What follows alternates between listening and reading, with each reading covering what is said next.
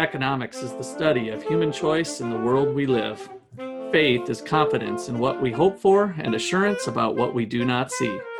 By investigating faith in economics, we can learn how they lead to human flourishing. This is the Faith in Economics Podcast, a presentation of the Gortney Institute at Ottawa University. Welcome to our show today. I'm Nate Johnson, the producer and graduate assistant for the Gortney Institute. Today on our show, we have Dr. Russ McCullough, the founder of the Gortney Institute and Wayne Angell Chair of Economics, and Peter Jacobson, the Gortney Professor of Economic Education and Research. All right, well, welcome. Today we got kind of a fun episode, although we are minus Justin. He had some fatherly duties to tend to today. We were like inches away from having him join, but it didn't work out. So planning to do a two-parter on Milton Friedman's work on corporate social responsibility. He did some provocative stuff way back when, and it's the 50-year anniversary, Peter? That's right. That's kind of brought up some of these issues. And basically, there's a lot of mudslinging against Friedman's thoughts on it and thinking that we're all more progressive in our thoughts now of dual bottom lines and triple bottom lines and conscious capitalism. And so there's been quite a movement, maybe especially over the last 30 years, I'd say, but 20 years for sure, from people like John Mackey of Whole Foods and a number of other folks who thought that there's a kinder, softer way to doing business that is more inclusive and better for mankind. And so people have misunderstood capitalism, and it can bring a lot more to the table than what cold-hearted Milton Friedman espoused, that we're just chasing after the almighty dollar only. And so that's what we're going to set the stage of today and talk about those issues. And I think we'll have Peter kind of start off with the summary of Friedman's thoughts. Yeah, definitely, Russ. So like Russ said, we just passed the 50th anniversary. Friedman published it in September of 1970.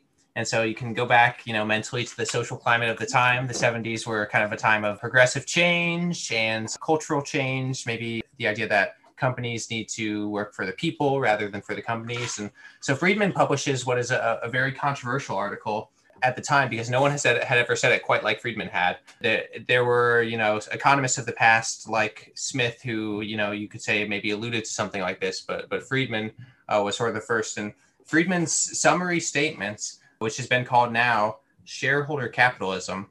So that's what it's been dubbed. But a summary statement is, there is one and only one social responsibility of business: to use its resources to engage in activities designed to increase profits so long as it stays within the rules of the game, which is to say, engages in open and free competition without deception or fraud. So that's Friedman's summary statement right there. And there's a lot of pieces to that. And so the first that we might get into is Friedman's sort of ethical argument for this. And what Friedman points out is that, the CEO of a company is not the person who owns the company. The company doesn't belong to them, right? They might have shares or something like that. But at the end of the day, the company's resources that it actually owns, so the company doesn't actually own its workers, right? They can leave whenever they want. But what they do own is their capital. That's their buildings, their machines, their intellectual property, all these things that allow them to produce their good that other people don't have. That's what the business owns. And the owners of that business are the shareholders. When you buy stocks, you're buying a share of the company's capital. You're buying a piece of it. And so Friedman's argument is that when CEOs sign on, or, any sort of manager signs on to a company, their contract is to benefit the owner. The owner has made the contract with them. They're doing their best to benefit the owner.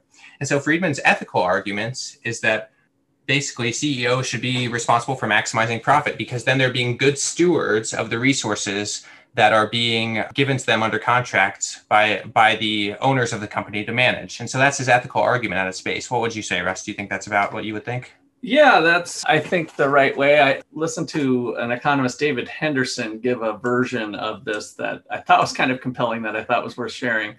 So when he was young, he had an older brother, and they liked to go golfing. And so somehow the brother had hired his little brother to be his caddy for the golf outing that day. And young David being kind-hearted, and his mom had always instilled in helping people out and whatnot. So it wasn't uncommon, when he'd go golfing to help people find their golf balls, even people that weren't there. And so that particular day he went out, and sure enough, on hole number 4, there was an elderly couple that had lost their ball, and it was in the other fairway. So they were still moving towards their green, and David just automatically went over and started helping them find their ball. And his brother got upset with him and said, I have hired you for this job today. We're moving forward. Stop looking for the balls. Don't help those people. And so the moral of the story is David came back from that and shared it with his mom, kind of ratting out his brother. And his mom totally agreed with his older brother that it was different this time. You weren't on your own time when you go golfing, and you can choose to help people find their balls if you want. You were hired by your older brother, and you should be following what his wishes were for your job that day. And so I thought that was kind of a provocative way of thinking about this issue too, that people the shareholders have hired the manager to do that. And so they have an obligation to do what's best for long-term shareholder wealth. So. Yeah, I think that's a great example, Russ, because it gets at another important point in Friedman's article, which is that, or maybe that's not in Friedman's article, that people sort of think is in there and they don't read, which is Friedman is not saying that we cannot try to make society better through social change or something like that. Friedman never argues, don't give to charity or something like that. In fact, Friedman's argument really fits well with the economic idea of comparative advantage. And comparative advantage just means that there's different activities in the world, and some people have a lower opportunity cost or just a lower cost of engaging in those activities. And so one activity you could think of as charity. You could, be part of the American Red Cross and maybe do earthquake relief or something like that. And so you've built up a network of people in your nonprofit who go out and deal with those sorts of things, and they have practice and experience. But if we ask, Amazon to go and deal with hurricane relief, and, the people are putting pressure on Amazon, well, they might be able to do something. But apart from, donations to charity, the Amazon doesn't have the network that the Red Cross does to get the people on the ground. So the money that, or the resources that Amazon uses to help with maybe like earthquake relief or something like that could be wasted because they're not very good at it. And so nowhere does Friedman say that like individuals can't donate to charities that help promote social change. Right. It's about the company specifically. Well, and I bring up an issue that I'm not even sure if Friedman totally sides with me. I suspect he would, and that is that to me, individual giving belongs with individuals. So there's a potential crowding out effect that I think happens with both government involvement and corporate involvement in charitable giving, whereas it really belongs with the individual. And therefore, if we work for Target and Target supports the local charitable organizations, and then, I'd work for Target, so I've done my part, right? And so it kind of allows a person to maybe shrug some other moral responsibilities that they may have otherwise had because they're associating their moral obligation along with what Target is doing. And so that's one issue that I've had, that I think life is a lot cleaner when we really boil it down to the individual of that's where those gifts belong. That's right. Yeah. Social responsibility seems to imply that like a corporation would take on society's responsibilities. Yeah. And so, in a world where we have just social responsibility, not that anybody's saying that specifically, but in a world where we have just social responsibility, there isn't individual responsibility to, find a charity that you think is worth donating to and donating to that charity. And so I agree with that. And so the other thing I wanted to bring up was just the profit calculation. So by allowing the firm to focus on profit maximization, it allows a larger profit to then be distributed back to shareholders, which then puts the money in their hands again to do the charitable activity that they think is right. So the cost of following some charitable activity is a bottom line cost to the company. And so most people look at that, well, you're making billions anyway, what's another 100,000 to the local, cause? And so, but ultimately that is taking away the bottom line profits, which then again reduce money in individuals' hands to probably better place it than where the corporation might be doing anyway, because the corporation hopefully would still be doing their charitable giving in a cost minimizing way. So let's see, I'm picking, I know I pretty much have to put on a good show for my people that I'm giving somewhere. Where should I give? Well, this would be the least costly place to give. To me, that's not the giving heart, right? You look for where there's need and try to seek out where maybe you'd get the most bang for the buck, even if you have to spend a little more. If the non-monetary benefits of the recipients are greater than the cost, then that would be justified. Whereas if you're a corporation just trying to kind of put on a show, then you just maybe look for the least costly way to do it. And again, it's an inefficient use of resources where things would be better directed with individuals. Yeah, and the other hand, like the underbelly is, and you're right, Russ, this puts money back in the shareholders' hands. But the other side of that would be, let's imagine that we don't do that. And let's imagine we just have our business put all of its profits towards, different, good causes that are helpful. Well, this harkens back to a couple weeks ago, we were talking about wealth taxes. And Justin brought up the example of the corn and the seed corn, which is that you plant corn, every year, and some of that you consume and some of that you put away for seeds for next year for a new harvest. And what might happen if we start to consume out of our capital that our companies, because that's ultimately what you're doing, your profit represents the value of your capital. And so if you are decreasing your profits by using your profits to help different causes, you are consuming your capital, you're getting rid of it. And so you're making your machines less valuable, you're making your intellectual property less valuable. At a certain point, if you consume too much of your capital, you're actually not going to be able to continue the company. Just like if you eat too much of your seed corn, you're not going to be able to continue your farm. And so even if, you think that there is some responsibility for companies to donate to charities or something like that, in the extreme, if we think that it's a company's job to forward, other people's interests above their own profits, then actually it might be the case that companies close down. And then you lose future donations that you thought were good. You lose actually, the well-being of, we'll get into a little more next week, the stakeholders, but you lose the well-being of the workers, the well-being of the customers. A lot of people lose when companies shut down. And so this idea that, corporations should be responsible for essentially consuming their own capital can be kind of dangerous when you think of it that way. I want to point out, I think he leaves room for people to have multiple bottom lines. It's not like he's saying we shouldn't do that, but there shouldn't be a policy that somehow maybe forces companies to be donating a certain amount, like the Community Reinvestment Act, the CRA, that's in the banking industry. I can't remember if it applies to other industries or not, but the banking industry is one of the most heavily regulated industries out there.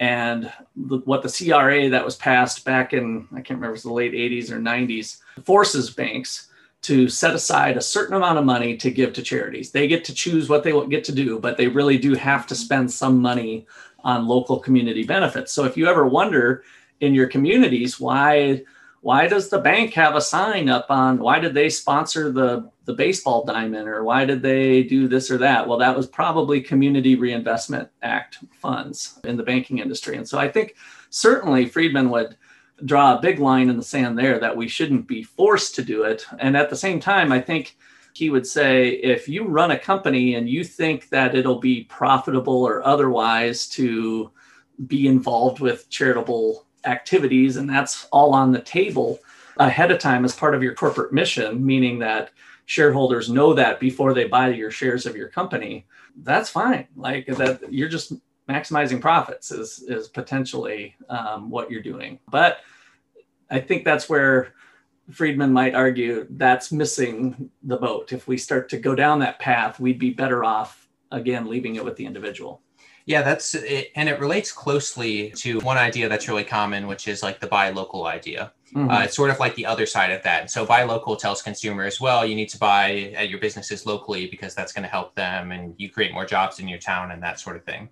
But of course, what that misses is there's a cost to buying local, which is that we talked about earlier in the podcast today, comparative advantage. It's possible that the person who has the lowest cost of producing something is not someone who lives locally.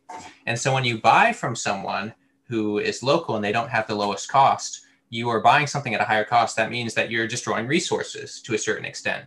Now, that an economist would never say like, oh, that can't be worth it. It might be personally worth it for you to promote someone that you like, to help someone that you like in order, to help their business. And, maybe it's okay to destroy some resources or to bear a higher cost. But, that it's still the reason it could be difficult is that people don't necessarily understand that underlying concept, that when you buy local, they don't see that they might see there's a higher price tag, but they don't understand it comes at the cost of some resources that are foregone. Mm-hmm. And so I think the same thing here, Russ, with companies is that I don't think Friedman is saying that a company can't have anything else in its minds. But one thing that we can't do as a society is ignore the cost of keeping other things in our mind, which is, the value of these shareholders' capital.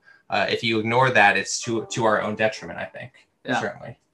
All right. Well, this looks like a good time for a break. We did have our philosopher chime in on the chat box. So he's been listening in while he's doing his fatherly duties. And so I'm just going to read his comment here, and then we'll take it off from there. This will be our halftime teaser. So he says, along with Russ's point about individuals possibly shirking responsibility when their corporation contributes, it also, since money is finite and fungible, takes away the right of those people to make individual donations. This robs them of the opportunity to take credit for being charitable, which is something that a lot of people enjoy and that we might want to foster. So with that, we'll roll into our break and come back and chew on those little morsels. Back in a few. By 2030, the Gortney Institute will be known for its alumni, supporters, and participants who incorporate economic understanding with their faith in their careers, vocations, communities, and personal lives. The Institute will be a nationally recognized source for knowledge and contributions to students' experience, society's understanding of private and public solutions to poverty, and the overlap of markets, governance, and faith. Young audiences will look to the Institute for challenging and engaging education on faith and economics.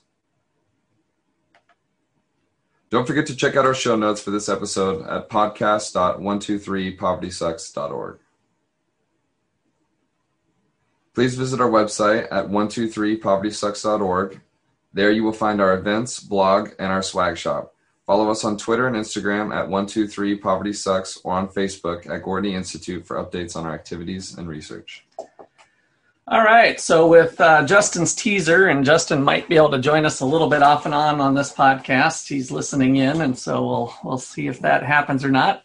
He talked about robbing the opportunity to take credit for being charitable. So, Peter, you want to jump on that one? Yeah, so Justin brought up a very important point. He said, and Russ relayed, that money is finite, right? And so if we are sending money to charities in order for the company to take on some social responsibility, that means there's less money for the people in the company, employees, the managers, the shareholders, to privately contribute to charity. In other words, it takes away your rights to that money to contribute to charity.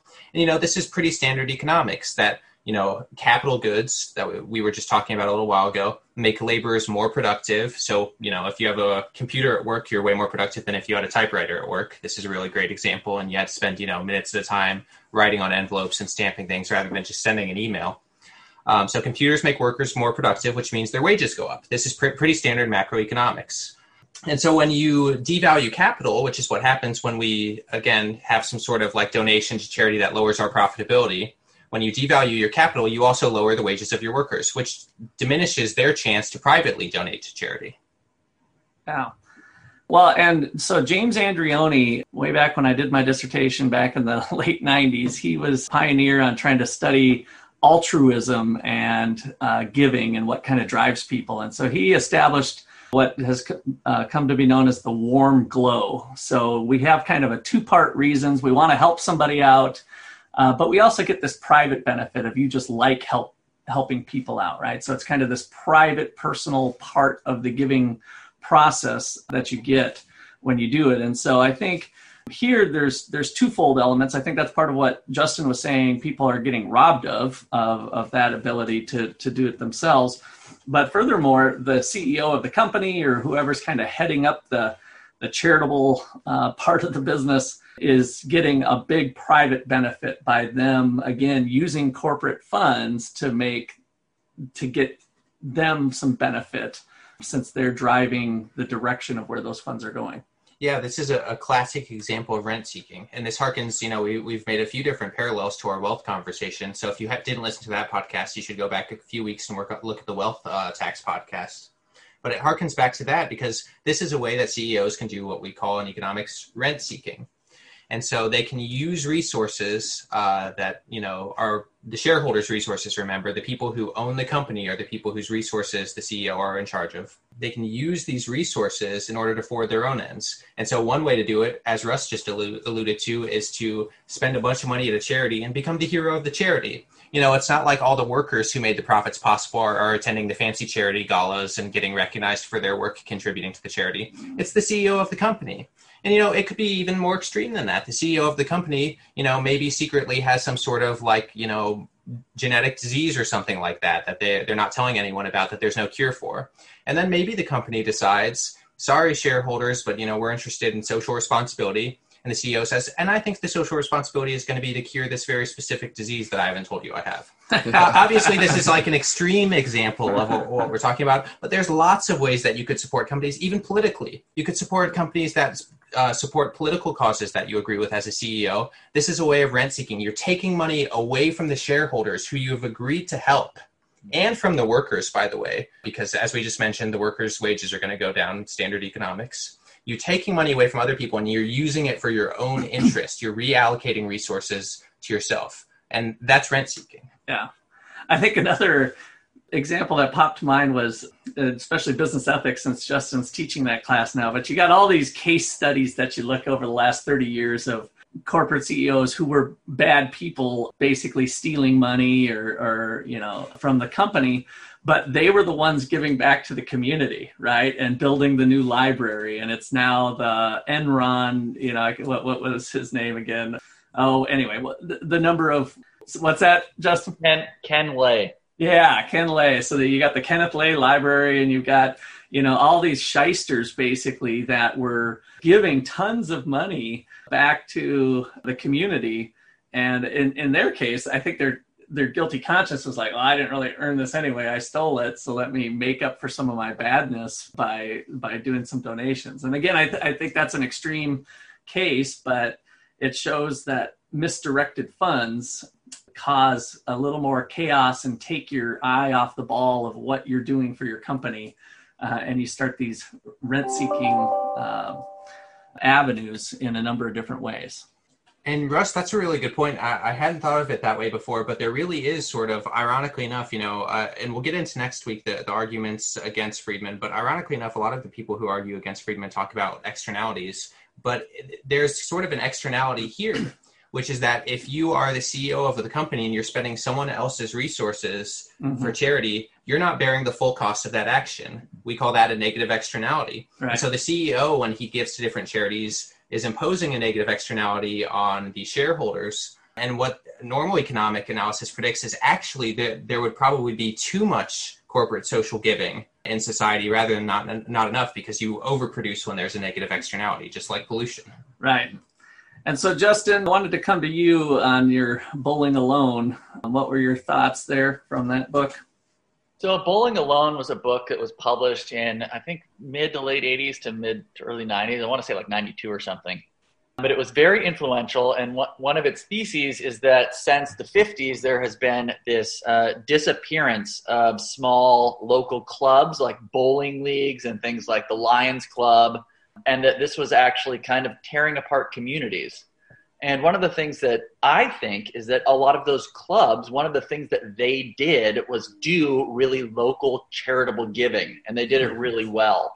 And those clubs took pride in that kind of giving. They're sponsoring baseball teams, sponsoring all kinds of local events. And to the extent that individuals now not only shirk the responsibility, but also don't have the opportunity to do that kind of local giving, not only because they don't have that kind of money, but also because their jobs now, have mandated, if you work at Google, you don't leave the campus until 7 p.m. You eat there, you do everything there. Right. That this is also a cost. And the thesis of Bowling Alone was widely hailed by people on the left that, look, this kind of corporatization of your social life isn't great. So it's odd to see people from the left arguing that, no, corporations should swallow more of your social life to do the things we want them to do. Yeah.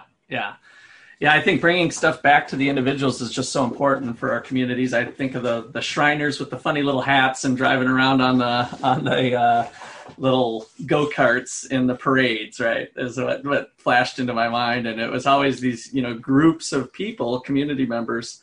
And you're right, those groups are dwindling. So yeah, what's interesting, so I can speak to that personally. I worked in the corporate world before I went to grad school. And one of the things that we did is we took a day off work. And so I always found this odd, but now when Justin says this, maybe it starts to make sense.